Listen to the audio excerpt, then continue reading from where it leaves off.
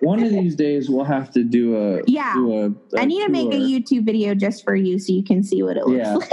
Oh, yeah, just for you. Or just share it with everybody because it's fun. We should do that on Whimsical Weekend. We should do a tour of our house the way it is right now. Yeah. And be like, this is, where it sits right now. And then share all of our projects as we do them. Yep, 100%. Good times come and good times go. And when they do, hold on to these bones and feathers, herbs and stone, words and weather, hearth and home. Hippie witch, magic with the switch of your mind, so kind and believing. Hippie Witch, Season 3, my favorite number. Nice. Hi, thanks for joining me for episode 482, I think. 482 of Hippie Witch, Magic for a New Age. 482. That's very close to 500. Do I get like a gold watch or something? A trophy? A blue ribbon? A plaque? Do I get a plaque for doing 500 episodes of a podcast? I feel like I want some letters after my name for that. I don't know, but it's getting exciting as I'm drawing closer.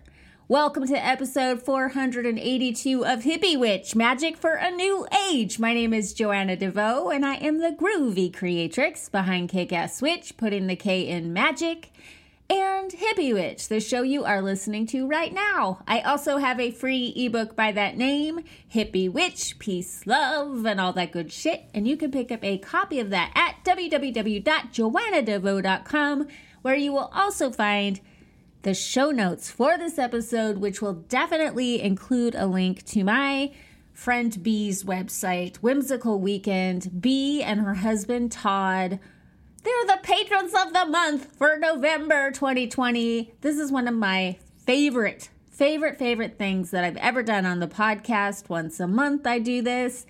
I get a huge kick out of sharing what I know to be true, which is our community is amazing, and everybody, whether they are like a famous author or they're a thought leader or they're a housewife or they, go work a 9-to-5 job at some corporation, everybody has their own journey to share, and I think their own wisdom.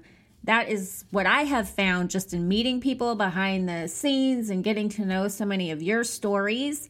And it's fun sometimes to get to drag one, or in this case, two of you onto the show and highlight that, because I just want to keep giving the impression. Can you give the impression of the truth? The truth for me has been that there is so much wisdom and kindness and inspiration behind the scenes in the witchy community. It's not just about the content creators, although B is getting started with a website, and we'll talk about that because it's fun. It's something I think that a lot of you might be interested in. So that'll be, we can talk. The three of us can talk. And what's weird is I just had a couple on the show. I don't know if y'all heard the episode that I did with Boho Beautiful, but I loved that conversation.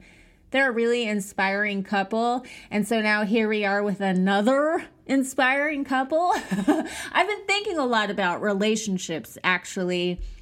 I think probably because the lockdown, 2020 being the year of the lockdown, and how much time I think so many of us have spent alone or, just with our close family members. It's 10 or 99.9% of the time. And, if we're getting out, it's to go get groceries with a mask on. There's not a lot of social anything happening except on the internet. Everything is on the internet now. But I think a lot of us have maybe been missing people, like actual people in the flesh, friend people that you go to a music festival with, or you go shopping with, or you have dinner parties with, people to share your life with. I had this whole moment not too long ago. I just had this moment of insight where I was thinking, gosh, I just have no interest in dating at all or getting into another romantic relationship. But what I do miss is having someone to share my life with. And I was like, okay, post-pandemic, it is Operation Build Your Family of Friends locally, people that you can hang out with in the flesh and, you know, be there for each other in the high moments and the low moments, and also all just those in between everyday mundane moments. I feel like I want to share my life with someone, and I was thinking about how this is why church is important. This is it. This is the magic secret to how those churches fill those pews. It's community. It's people need people. We need to share our lives with each other. And when you share your spiritual lives with each other, it goes quite deep. I think that this is what my personal community, a community that I have found myself in online, has gifted me, is the ability to recognize the importance of sharing our lives together. I really love all of you who have joined me over on Patreon and actually hang out on Discord and make friends with each other. I love witnessing that. I love seeing how you kind of warm up to somebody, a stranger, you don't really know them very well, and then before you know it, you're pulling tarot cards together and analyzing each other's dreams, and that's just so important. I remember when the House of Intuition here in Los Angeles was brand new. It has since become a global brand, would you say? It's online, so I guess it's global, but, you know, they have merchandise now in House of Intuition, and there are several locations here in Los Angeles. I don't know if they've expanded beyond that, but it's become big business. It's really interesting to see how quickly it grew, and it started in the smallest little way in a not great part of town at the time. It was in Echo Park on the cusp of Silver Lake, this just little shop, this little witchy shop, and it was really built on community. These teachers teaching these classes on witchcraft and magic and the great rite, leading ceremonies, holding events where people could mingle with each other, and I really think that's why it exploded. The merchandise is curated beautifully, but I don't think that's what it was. I think it was this human desire for creativity and to share our lives with each other. And so it kind of became the Church of Witchcraft, a place that you could go to meet like-minded people and witness each other's spiritual journey. It's not quite like a church because it's not organized. It's not an organized religion, but I think community is being built there nonetheless. The Philosophical Research Society is more of an intellectual, occultist kind of place, I feel. We have that too going on here in Los Angeles. Los Angeles is a very groovy place to live if you want to find people who have your special brand of weird. There's pretty much a little something for everyone here, and you can find your group. And I like all the groups as long as they are non-judgmental and aren't attacking the other groups, if that makes sense. I think it's all interesting. I'm a big seeker. I keep thinking I'm going to have this adventure. Like, I'd love to take a year where I go to a different church or a different spiritual organization every week, every Sunday. Wouldn't that be cool? Would it be cool to drag my kid along with me? I don't know, but it would be interesting. And then let me also, speaking of patrons, let me take the time to thank those of you who are supporting the show over on Patreon. Thank you so much to anybody who has ever supported the show over there or in any other way, if you've bought my products or you got my ebook, my new ebook, The Tao of Bizwitchery. So many of you have given me a little tip when you picked up that ebook. Thank you all. I consider you all part of my community, and you're such a supportive bunch. And I want to give a special shout out to Rachel Woods, Wanda Goldfarb, Juniper, and Melissa, Joanne Morton, and I think that's it. Hopefully I didn't miss anybody. Sometimes I repeat, but I don't think I repeated or missed anyone, hopefully, unless one of you snuck in before I wrote those names down. Welcome, welcome, welcome to new patrons. Thank you to old patrons. And I guess I should also mention that I have a holiday sale that I started with Black Friday, and I'm just rolling into December. If you're not on my newsletter list or you haven't opened the last couple of newsletters, you may have missed it. I am offering 50% off all of my ebooks and audio journeys and programs over on Gumroad with the discount code. You have to put it in at checkout before you pay. Put in the discount code, thank you, all lowercase, no spaces, and then you should watch in real time 50% off. You should watch that roll off the price before you pay. If it does not roll off the price, something is wrong. You maybe have a space autocorrect, I have noticed, will correct thank you as one word into two words, which is correct, but that is not the password autocorrect. There is no space. Thank you, lowercase, no spaces, 50% off. There will be a link in the show notes. And then kind of going back to this idea of community. This is something that V and Todd and I, in this upcoming interview, we talk a little bit about, mostly in the context of church and leaving the religion that you grew up in. I know a lot of you have had that experience. Some of you are still working through that. So that's one of the reasons I wanted to have them on the show, because I think it's good to hear that you're not alone in that experience. A lot of people have it. I hear from a lot of you who are still in the process of working through some residual guilt and things like that. So that too, I think it's really important to find a community that can support you through that.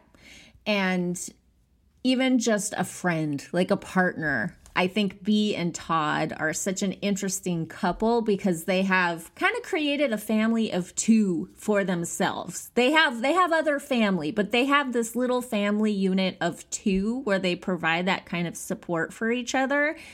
And I think two is enough. Two is enough to hold space for each other. But then I think it just ends up attracting people because somehow they ended up in the hippie witch community and somehow we ended up falling in love with them as a couple because they're sweet, cool people and we all resonate with each other, even though we all have very different ways of approaching our personal spirituality and magic, which I think is key for this particular community. Is we're an open-minded bunch. Something that I have found in the decades since leaving the religion I grew up in, I am now old enough to say that, the decades since leaving the religion that I was raised on, I have found that some core principles that are perhaps spiritual truths, they remain. The things that brought me joy or peace or comfort from that religion, they remain, even if I find new ways to frame them. But something else that I've noticed is that the shadows of your, what would you call it, foundational religion, the religion that shaped you, if you had one of those, the shadows of that religion don't go away just because you leave the religion. So if you got off on or felt comforted by the dogma of it, or the sense of self-righteousness, the controlling aspects, the judgments of other people, the spiritual bigotry, or whatever, while you are in it, you might find yourself gravitating toward groups outside of it that scratch that same itch, for better and worse. If you were raised in a religion that taught you, for example, that you will ascend to heaven when you die, you may later be drawn to the New Age ascension movement. If you were indoctrinated into the cult of original sin or some other nonsense, I'm not a fan of original sin, some other nonsense like that, that trained you to believe that you are innately impure or unclean or filthy. Filthy was a word that came up in my childhood. You may later resonate with certain extreme diets or cleansing practices. And it's interesting how the wellness and spiritual communities have kind of converged on this. And do you ever wonder why? I do. I do, because I found myself in that community at some point. And it's not just because, I spot it in other people. It's because I see it in myself. And I've actually gotten pretty good at recognizing when I am just acting out some old program. I can notice it now fairly early in the game. And so then I can start to dismantle the core belief or conditioning that brought me back to the same old place through some clever disguise. So it's not Jesus that will save me. It's a raw food diet or whatever the thing is. I've done both. And it's fascinating and a little bit terrifying to me to see the lack of awareness around this particular phenomenon in the occult community. Certain factions of the occult community have a kind of loud, brittle intolerance of people who practice law of attraction, for example.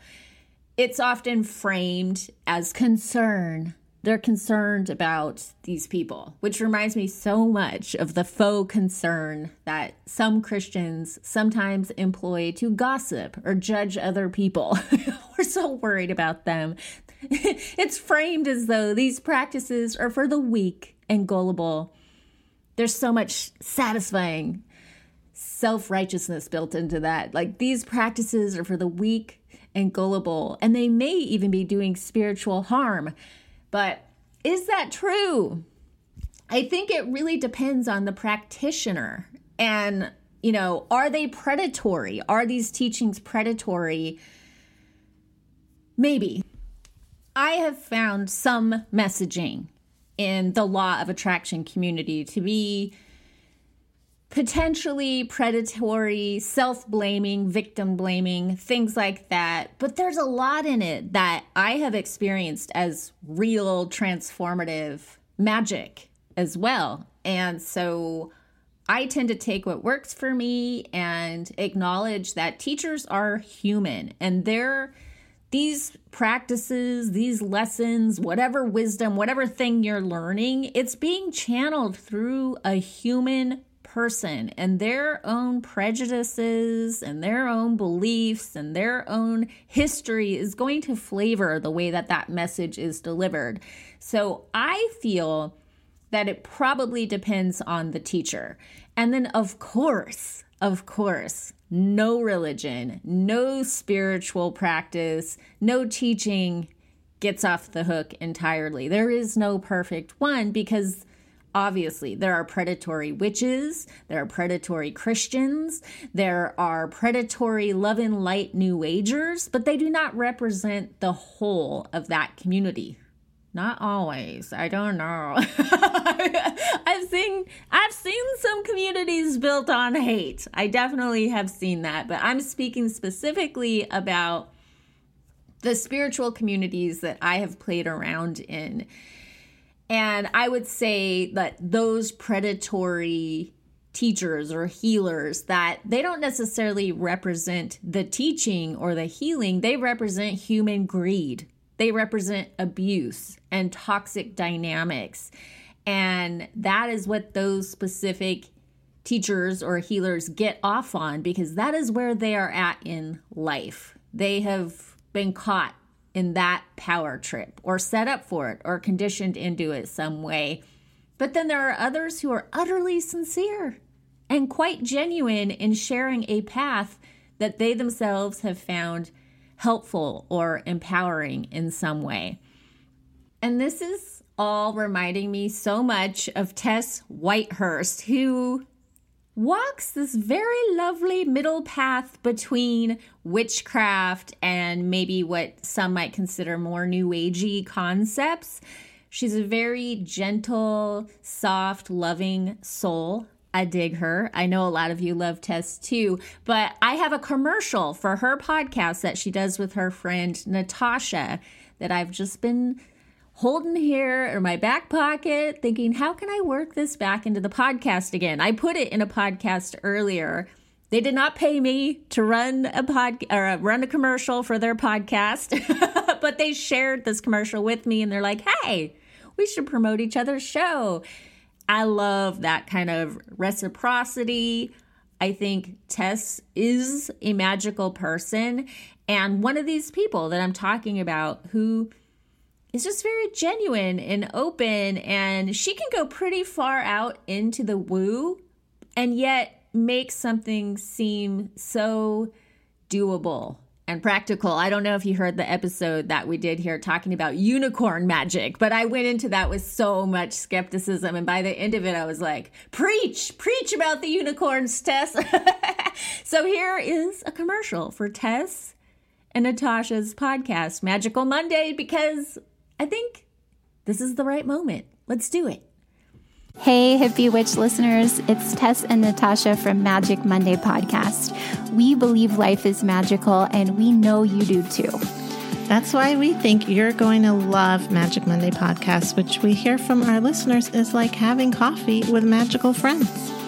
We talk about how to navigate and work magic with the unique energies of the week. We answer your questions about the magical spiritual path and lots more. Find Magic Monday podcast wherever you listen to podcasts, or visit our site at magicmondaypodcast.com. Oh, that's so good. I'm supposed to make a commercial for their podcast too, and I have been procrastinating on that. They did such a great job. It's so intimidating. I feel like music helps. I don't know. Everything is a song in my head, but also I don't want to scare their audience, with my wacky way. Maybe I should prepare their audience. Like, if you do not like this little commercial, you will not like my podcast. I should just let my freak flag fly. Yeah. I'm convincing myself while I'm talking to you. I'm thinking about this right now. Like, yeah, this is the advice I would give anybody who feels intimidated by something like this.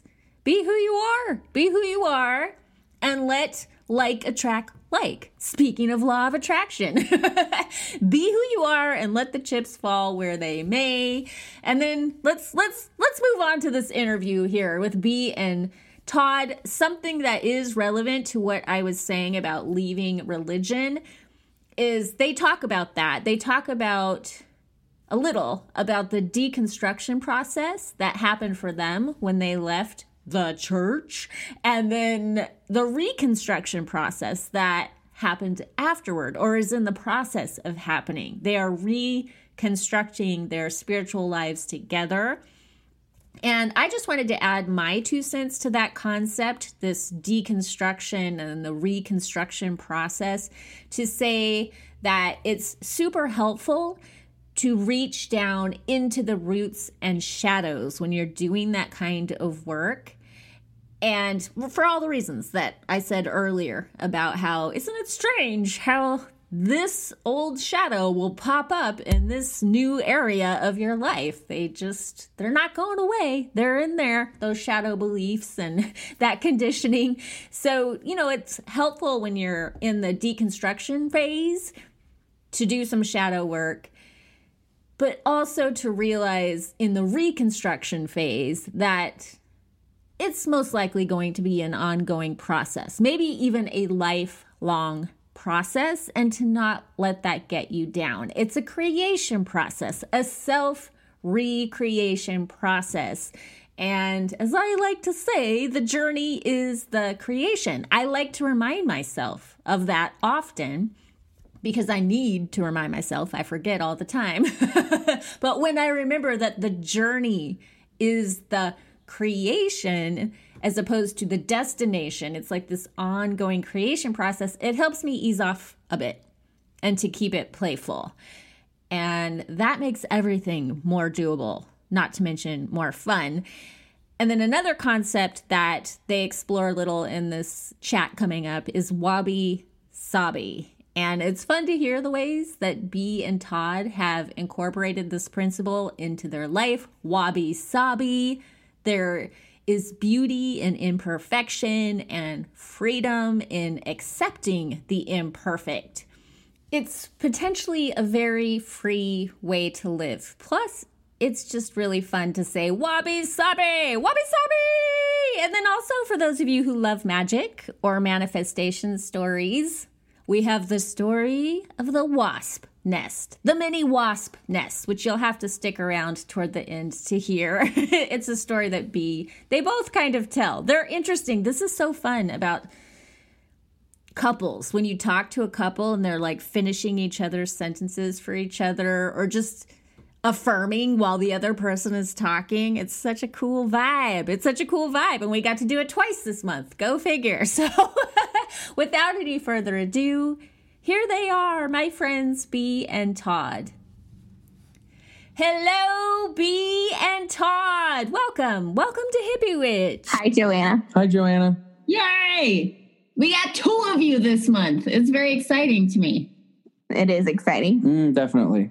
I'm very sure that you all are going to be inspiring to some people out there who are dreaming of finding the kind of love that I know you have. So I'm just going to start with that. I know that's a lot to live up to right off the bat, but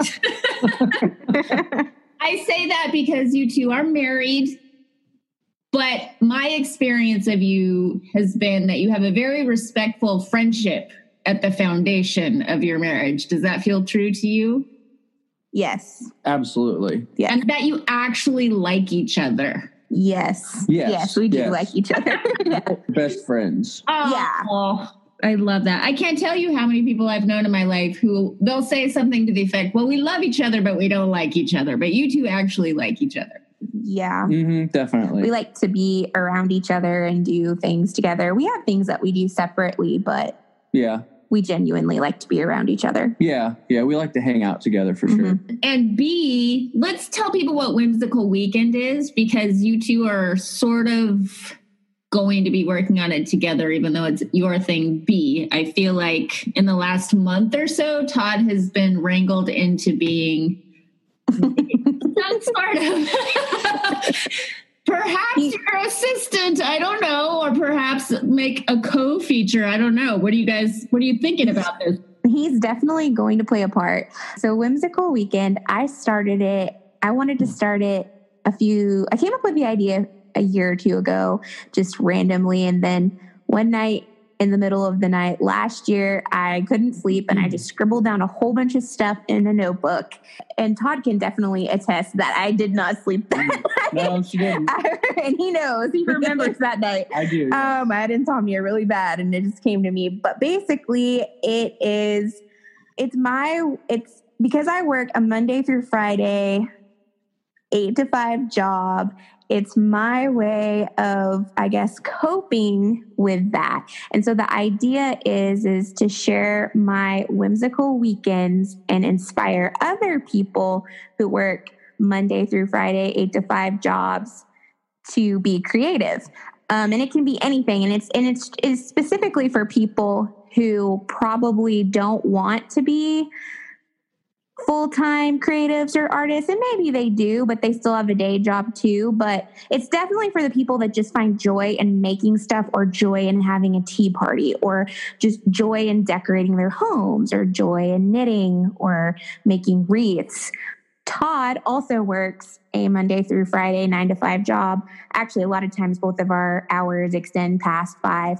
But he is a creative tinkerer. He likes to paint and work with wood and just tinker in the garage. And he even sometimes works on, what are your cars called? Slot cars. Yeah. With his dad. Yeah. They've done that since he was a child. And then me and Todd together also like to get creative with Legos. We do, yeah.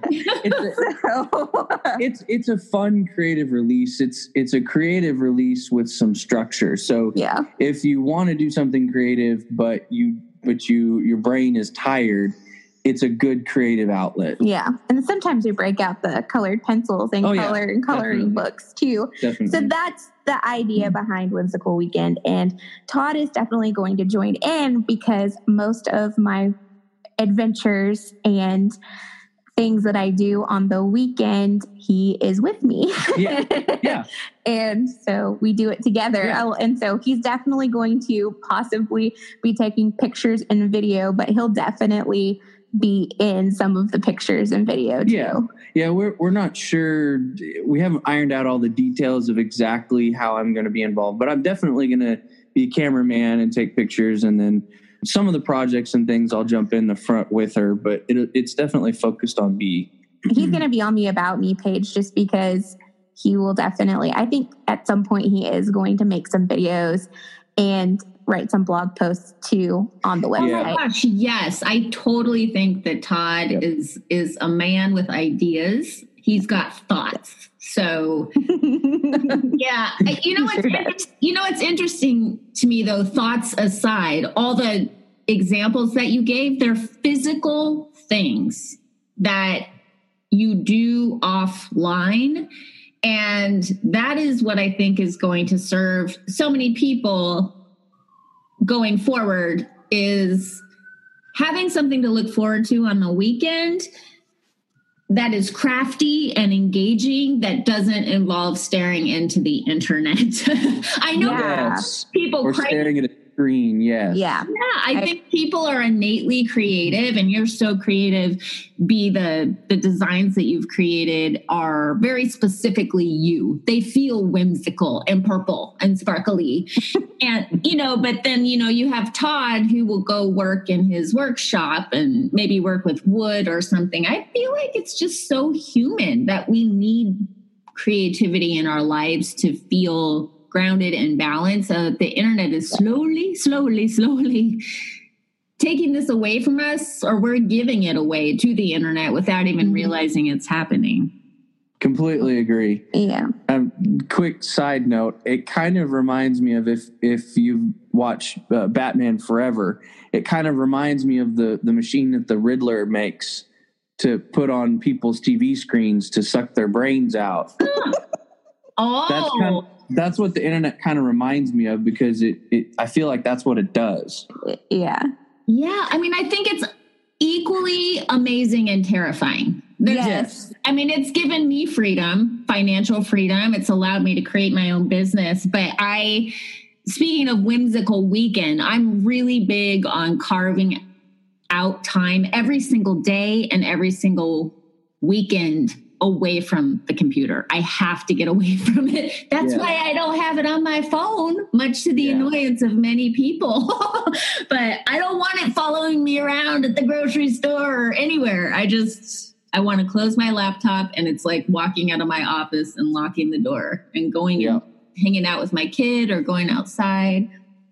Yeah, and that's exactly the idea too. Like, it's funny that you mentioned that with Whimsical Weekend, because I don't know, I never really thought of it that way, but I know Todd and I, we don't generally get on the internet that much on the weekend, because that's really when we're on our adventures or we're making something.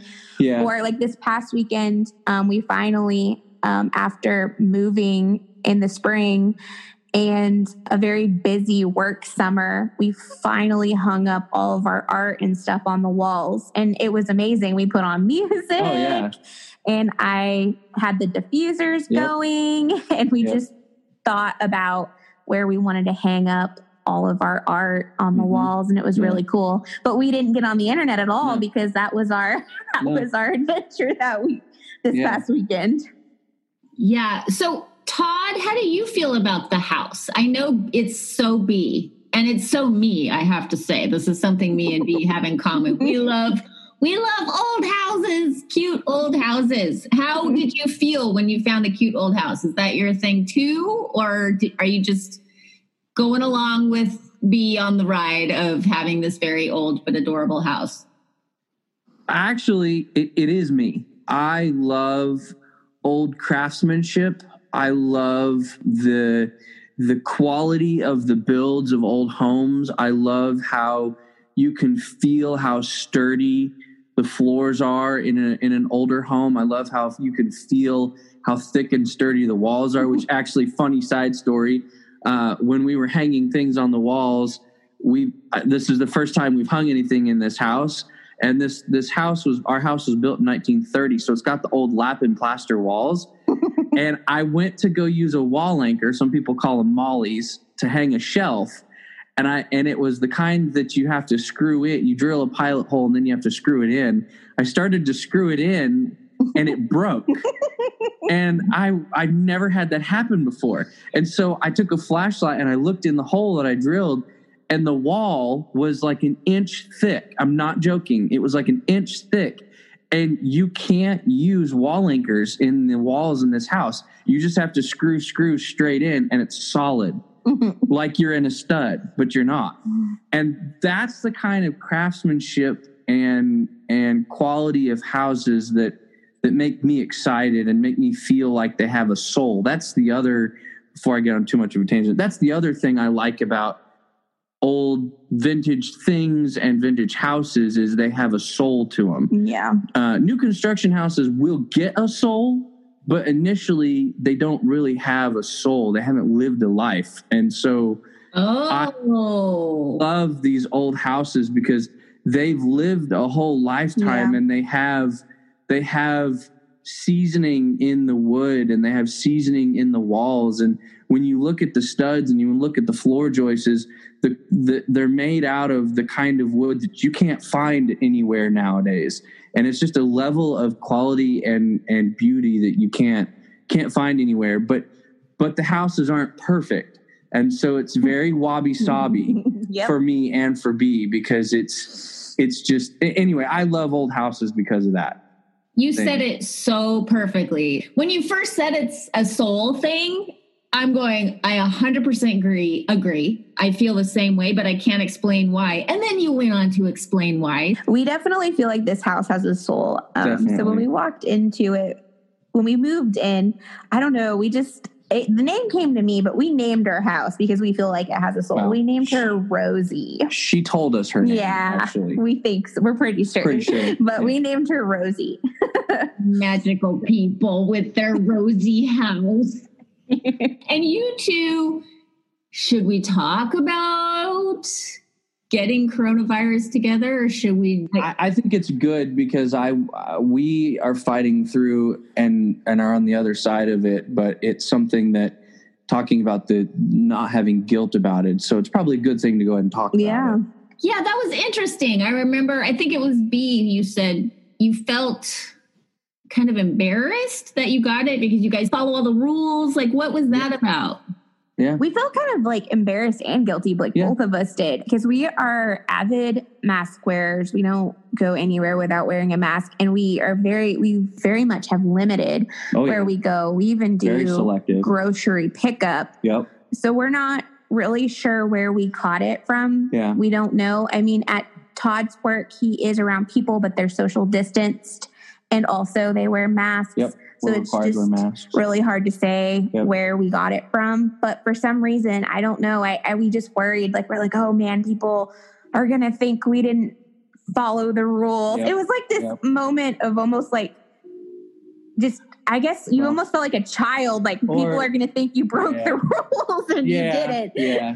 Yeah. And we would even do things like when we were in a store, we would wait to go into an aisle until it was completely clear. If there was somebody in the aisle, we would go to a different aisle and then come back. So, or reroute, like walk down 3 aisles and then around to get to the spot we need to, because people were in the way, in the way. And so we really tried to follow the rules. You know what? I always feel with things like that. Well, first of all, there is no mask that can completely protect you.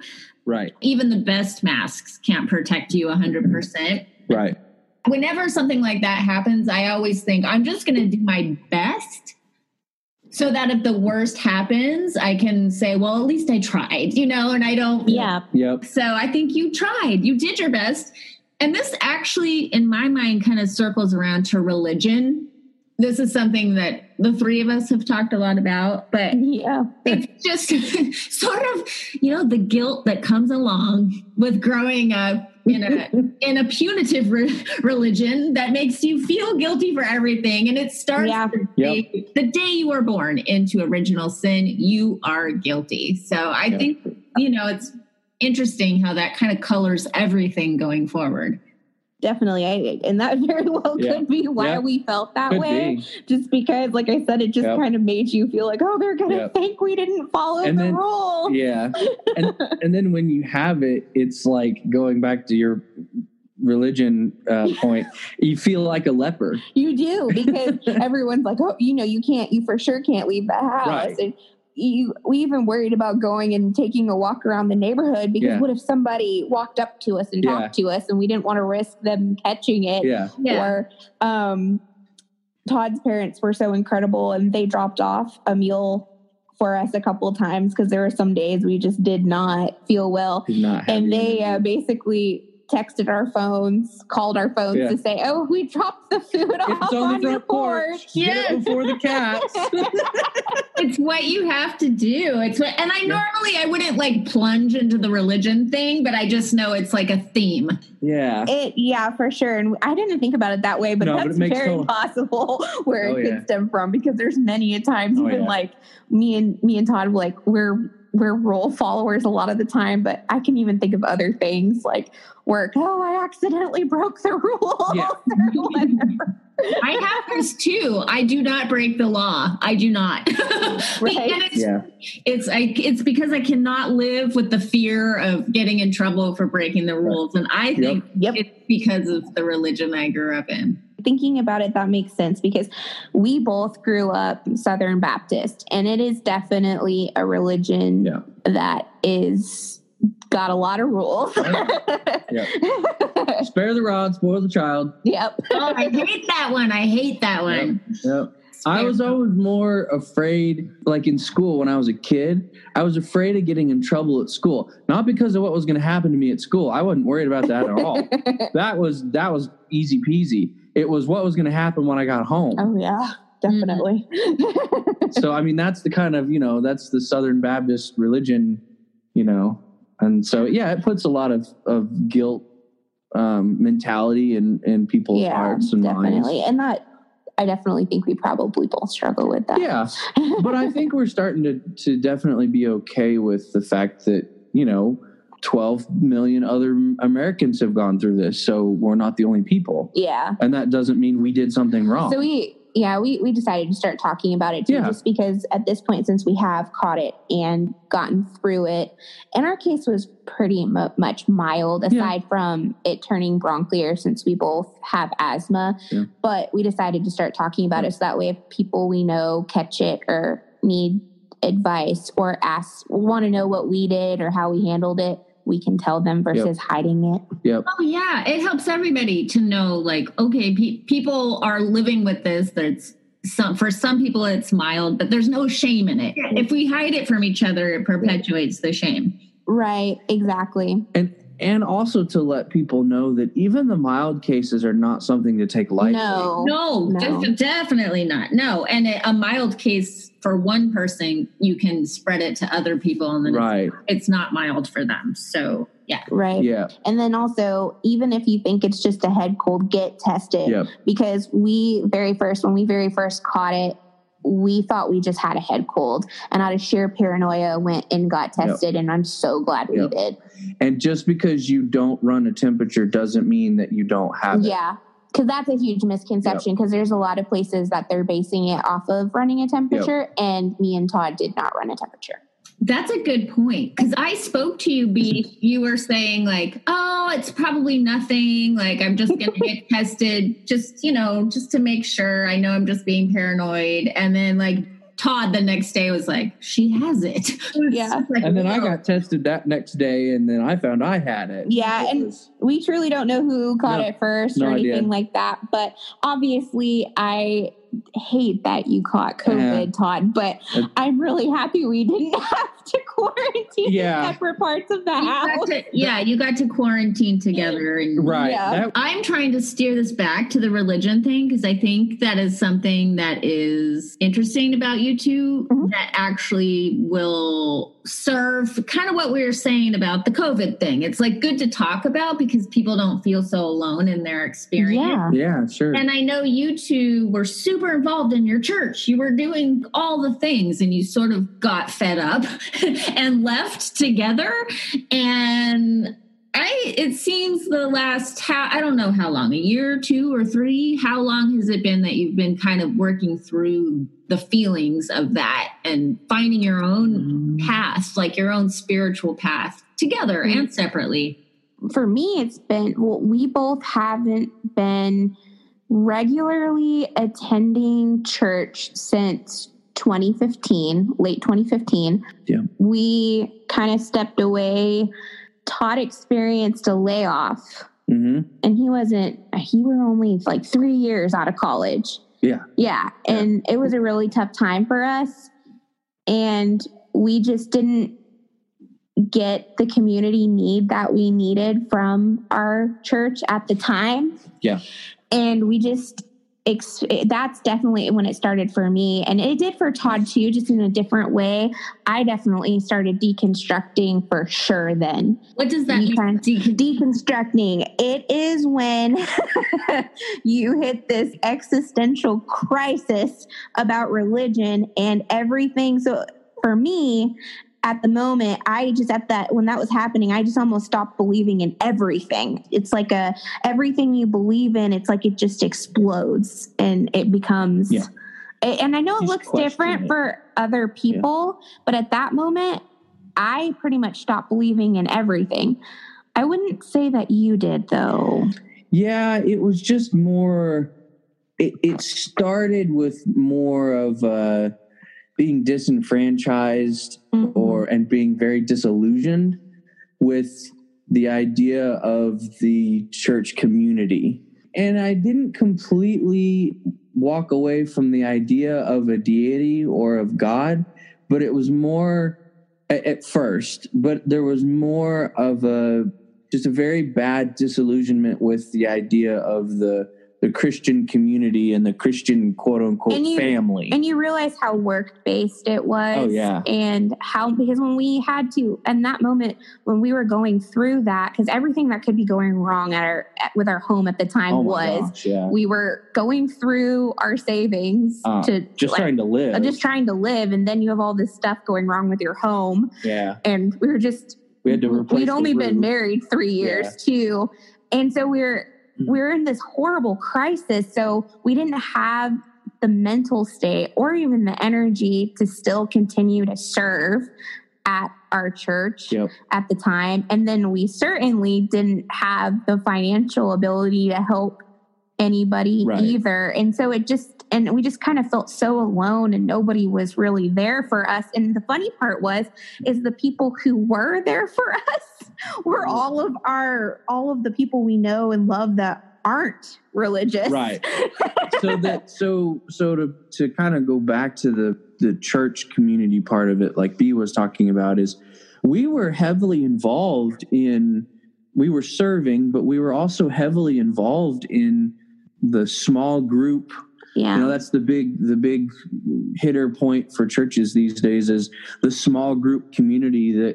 That's how in a big congregation you create your little family. Yeah. We were heavily involved in one of those little families, but the support was just not there. Yeah. Like it was projected to be. That's very true. But weren't you two providing tons of support? Like you're saying, yes. That's what I'm trying to get at. Because you're like, I guess we should define what you mean by service for people who are like, what are you talking about? What does that look like? So every Sunday, Todd and I taught the sensory room Sunday school because I have in my background a lot of experience with people with special needs and families that have children with special needs, specifically on the spectrum. I had several careers ago, I took care of adults with special needs. And I also have a sibling that's on the spectrum. I also worked at a preschool for children with special needs. And so they had a need for that at that church. And so Todd and I decided that we would help. I'm a good follower. Yeah. I was going to say, you're very good at assisting and definitely being a partner for sure. And so he decided, because there definitely needed to be two in the classroom. And then also there was another person that when we couldn't do it, if we needed like a week off or something, they would kind of step in and help too. But yeah, we did that every Sunday. And then we would make meals and stuff for people when they would be sick in our group. We've helped people move. We've watched people's children. Well, and then there was another couple that a few months before I got laid off, this person was furloughed, not laid off, furloughed temporarily due to a plant closure, but temporary closure. And so we spent a lot of time with them, pouring love into them and watching their children and just supporting them because they were going through a tough time. Yeah. And so that's the kind of support and love that we were hoping for in our situation. And it was not reciprocated. And so that's where that's when I definitely started deconstructing. And I would definitely say you started too as well. And then for me, it looked very differently because it was just everything. Like I questioned everything. And I would definitely say it's a grief process. Oh yeah. Because it's almost like a death, really. Yeah. And some people reconstruct, because I've read things about that where people will reconstruct. It won't ever look the same as it did before. I will definitely say, I think I've reconstructed a little bit, but not in the sense of where I've returned back to religion. Because I don't think that will ever happen for me, probably, because I've just created my own. You and I have created our own spirituality, and it just looks very different, and it's very freeing. And I also think you have to get to a place where you just have to be okay with not knowing. Absolutely. And I've heard one person in particular that I follow, a musician that has gone through a very similar deconstruction, reconstruction process. He says the same thing, that in order to reconstruct, he ended up having to get to a point where he was just okay with not knowing. Yeah. And not knowing the truth about just not knowing anything. Yeah, like not knowing if there's and it being okay, heaven or hell or God or no God or just being okay with not knowing, I guess, or truly knowing. Yes. Yeah. and the other thing is getting away from the Western mentality of being so future focused. And I don't mean like financial planning, life. I'm talking about like death. Eternal after death, future focused, to the point where you don't enjoy your life now. Sacrificing your life for some future reward. Yes. Yes. Absolutely. It is. And so that's been a huge, that's been so freeing. Yeah. Just realizing we have this life. Yep. Let's make it beautiful. And so that's kind of the Eastern mindset of spirituality is being more present and in the moment and being in touch with the universe now and being in touch with nature now. In your life now, and just being okay with whatever is going to happens, kind of that memento mori thought process of things. Yeah. Yeah. And that's been huge for us. Realizing that it's funny. I've seen a meme before that says you're the creator of your own catastrophe, but you can be the creator of your own beautiful life. Yeah. You get to choose and you get this one life. Right. And even when things are crazy and nuts, you get to, you play a part of that. And it's also just a season too. Yep.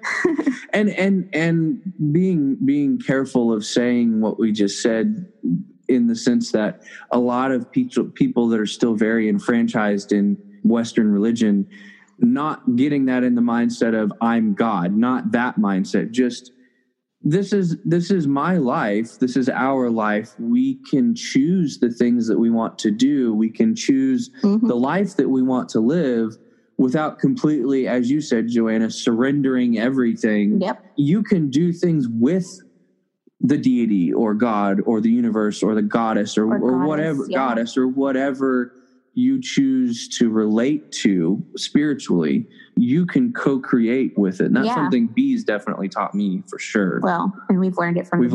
Oh yeah. Yeah.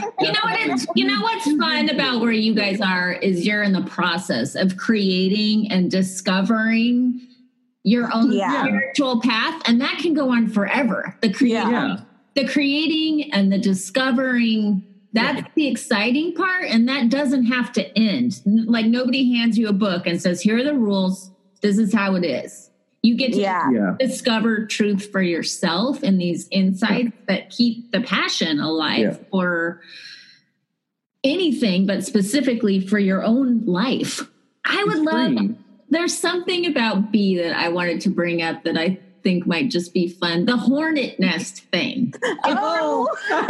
It's from a long time ago, like the beginning of the year or last year. I don't know. It was when you came out with the Magic Star. So you came out with the Magic Star and I listened to it and I don't know, sometimes I can definitely be skeptical for sure. I'm definitely a prove it kind of person, but I had this weird like playful thing. I was like, I want to see if this works. I want to see if I can manifest things in nature.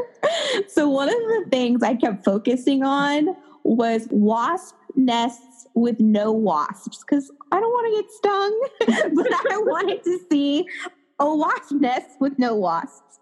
At the time we were renting and I came outside of our home at the time, and I saw a wasp nest with no wasps, and I was like, "What? Crazy!" And I was like, I was gonna have, it was up high, I couldn't reach it, and so I was gonna have, when Todd came home from work, get the nest down for me. However, it started to rain, and I guess I didn't know this, but wasp nests melt in the rain. I was so devastated when that happened because I was like, oh, it's proof. But then I thought to myself, wait a second. If I can do it once, I can do it again. And this is so crazy, but it was like a week or two later, there was another one attached on the house and there was no wasps in it. And then I was book shopping for a vintage book because I like to make altered books a lot. And I was flipping through the pages, and actually I think I just opened it the one time. Yeah, I just opened the book, and the very first thing was a wasp nest with no wasps. And I know it's not a real wasp nest, but it's a synchronicity. It's real. So funny enough, when we moved into this house, I was putting together one of the rooms, like moving the furniture and stuff around, and I happened to look in the window, and in between the screen and the window, there was a wasp nest with no wasps. And then we had one in the light on our front porch, wasp nest, no wasps. and I think we found some there was like a pergola type tent thing that was underneath our balcony porch. And it had some in it too. And it just made us laugh because it was like, the universe was like, you asked for wasp nests with no wasps. Here you go. It's so specific. I'm sure lots of witchy people could read into like, what does this mean? What is the symbolism of it? Yeah. But I love that you can have like a little private inside joke with the universe that way. Like to me, that's how it feels. It's just like a little wink. Like, yeah, I'm listening. Hello. Yeah, I had it happen too with a blue jay feather. Oh yeah. I did the wasp nest thing and I kept getting them. And then finally I thought to myself, I'd like to see if I can do a blue jay feather. My best friend came to visit me and she walks inside and she knows I love like nature and things like that. And she knocks on the door and I answer it and she comes in with her luggage, and then inside of her hand, she goes, oh, hey, look what I found in your yard. It was a blue jay feather. Is that here? That was when we were renting. Yeah, but it was so cool. You remember that though? I do remember it. She had it in her hand and it was a blue jay feather. And so that was kind of cool, which That one, the wasp nest with no wasps is way funnier because it's still, I think I'm just always going to get them now. Probably. But the blue jay feather was really cool too because she just walks in and there it is in her hand. What do you think about that stuff, Todd?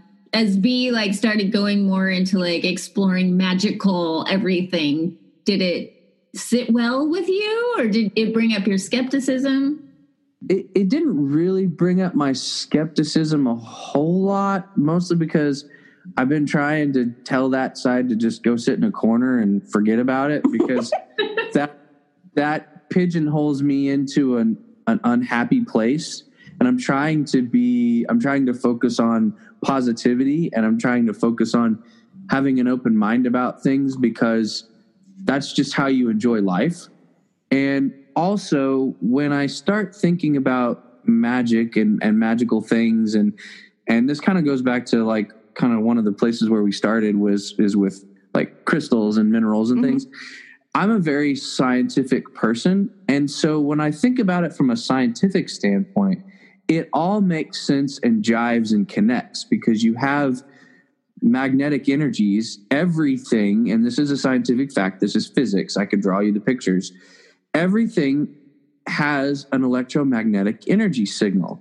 And so when you think about it like that, it really kind of jives, and the math and the physics and the science explains and provides some background to a lot of the magical things. And so that's kind of what did it for me because I'm a very scientific minded person. Yeah. And if it's a little too woo for you, you just smile and nod and be like, okay. Because it is what it is. And so it doesn't matter how the universe manifests itself to people because the universe is going to manifest itself how it needs to each person individually. Absolutely. I always wonder, I think about heaven this way and hell. I always wonder if what you think is true for you. I thought a lot about that when I finally had worked all through my Christian guilt is like, what if heaven and hell are literally what you think they are? And then I was like, oh, I'm so glad that I'm not in the fire and brimstone camp anymore because that is just not fun. And that's what's so fun about being okay with not knowing. Like you can play with so many different theories in your brains, like past lives. Or I have a friend that thinks she doesn't believe in hell, but she thinks heaven's just a different dimension, that it's right here, but a different dimension. But it's just interesting when you get to being okay without knowing for sure about anything. You can just think, you can just get lost in your brain thinking about all these possibilities. On the woo spectrum, I think I'm closer to the skeptic end of things, but I do love a playful adventure, like the wasp nest thing, for example. And then I get a huge kick out of it. I like that state of awe when you're like, whoa, I don't even know how to explain what just happened. It must be magic. Yeah, exactly. I like to think of it that way. Yeah. For the people that are a little bit further on the magical side of things, if that's what it is that you need, then that's what you need. Yeah. I would say this more so for me than you. Like I need like ritual. I need to do like rituals and stuff just for myself, where you're probably more along the lines of being in your castle thinking about different theories and stuff, which I join that too. But yeah, that's definitely what you do. And then I like to do. Todd is a mind witch. He's a man. A man witch, a mind man witch. he doesn't know it, but that I'm really into psycho-spiritual magic and frequently will refer to myself as a mind witch because I like to change my mind and I like things that challenge me. And Todd will come up with these very elaborate theories and they're all super interesting. And if you were gravitating anyway, I could see that happening. Oh yeah, I would definitely say that about you. Not that you would label yourself that way. I don't know about the label, but it's funny to put it on you. Yeah, I mean that's fine. I can't see it. I cannot see Todd calling himself a man witch or a mind witch. It's just to amuse myself that I say. Yeah. I feel like wabi sabi has become one of your favorite spiritual practices. Absolutely. Yeah. I stumbled upon it on a podcast, and it's been very freeing, and I resonate with it so much. Well, for people who don't know what it is, do you want to tell them? Yeah, I kind of went into it a little bit when talking about the house, but basically this is from someone who's absolutely not an expert on wabi-sabi at all, but it's just the concept that there's beauty in imperfection, that nothing has to be perfect. And in fact, the imperfections are what make things beautiful, make things wonderful, make things alive and human. Examples. I love woodworking. I'm absolutely a novice tinkerer, but the concept of a hand-hewn piece of board from a tree, or the plane marks from a planer going across wood to smooth it, leaving those in place, leaving just the joint has a little bit, you can tell that a human has touched it. And so it has these little imperfections that are almost like fingerprints of the artist. Similar thing can be said for paintings. You know, you look at a painting and you can tell when it's a print versus an original, because the original, you see the brush strokes, you see the signature of the artist in the way that they do things, and that is what makes things beautiful, and that's what makes life exciting.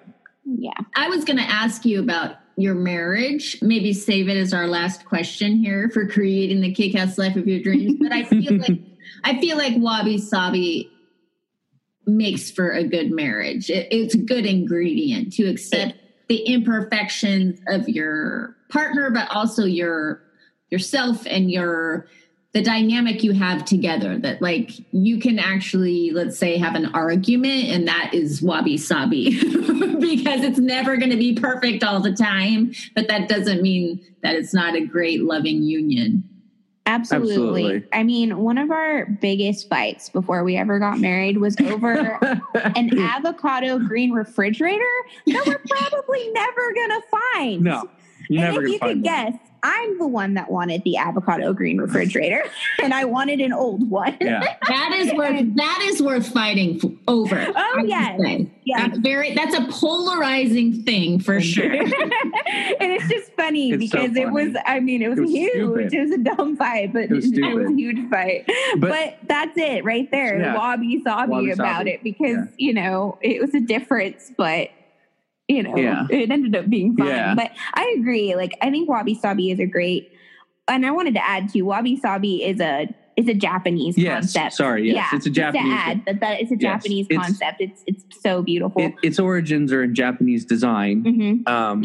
And a lot in Japanese carpentry. You can apply it to your whole life. And I definitely think your marriage, because if you apply wabi-sabi to your marriage, you're just going to grow together. Yeah. And that's definitely really important. And it is definitely embracing your partner's idiosyncrasies and even flaws. Yeah. And when we started, you mentioned it in marriage this is funny, B and I have been talking about favorite movies lately. This is going somewhere.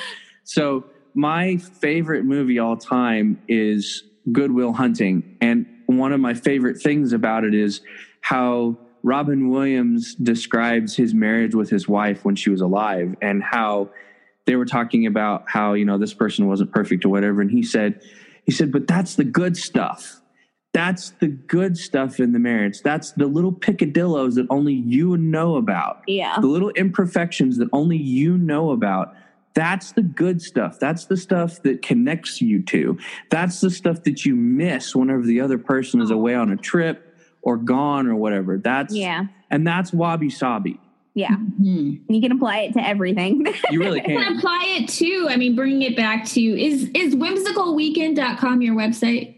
Yes. You can totally apply it to Whimsical Weekend too, because this is something we've talked about as well in the past, just not publicly, but I wanted to bring it up publicly because it's kind of a permission slip to not be perfect. You do not have to be an artist. No. To be creative and make something beautiful that makes you happy, that you might even want to put up in your home. No, absolutely not. You definitely don't have to be Van Gogh or, Picasso or anything like that. And that's exactly why I wanted to start Whimsical Weekend, just so people can have the freedom to make stuff. Like, my art tends to look very childlike. It uses very bright, girly colors. I love glitter. Like, I put glitter on so much stuff. I do paint splatters. Oh, yeah. It's very playful. Yeah, it's playful for sure. I definitely think I tap into my inner child when I do it. And that's probably why I need it, because I need to tap into my inner child to cope with adulting. You guys adult hard. You both have serious jobs that demand a lot of time. And I can see why you would gravitate toward creativity on the weekend and playfulness and all of that good stuff. Yeah, for sure. Yeah. I think it's something that is very relatable about B, because both of us, and B specifically, we both have very corporate America jobs. Oh yeah. Very, very 8 to 5, 7 to 8 corporate America jobs. And so I think it's very relatable that she has come up with this idea to share how you can release and just let your creativity flow and provide happiness for yourself. It's really helped me to connect with just the creative maker community, because I specifically just try to find people that are making stuff, and it can be anything just because I want to see what people are making. And I want to see things people are making that I don't make. Right.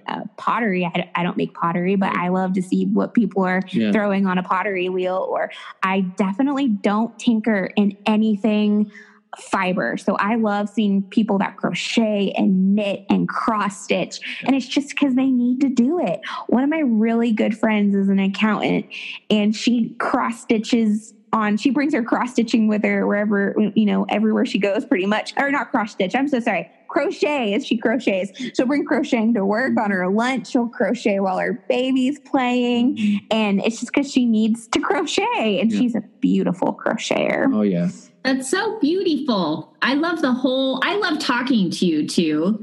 I always end these things by saying, like, what is your one tip for creating the kick-ass life of your dreams? But like I said, I want to end this the way we started it, talking about having a great marriage. What is the secret to that? Do you have a good tip? Would you each individually have separate tips, or are you in cahoots on the one big tip? I think we're on cahoots. I think it's wabi sabi. Yeah. And then to back that up with wabi sabi, it's a choice. It is a choice. You're not, we've not been married as long as a lot of people, but we've been married long enough to understand that you aren't always going to be in the butterfly's honeymoon phases.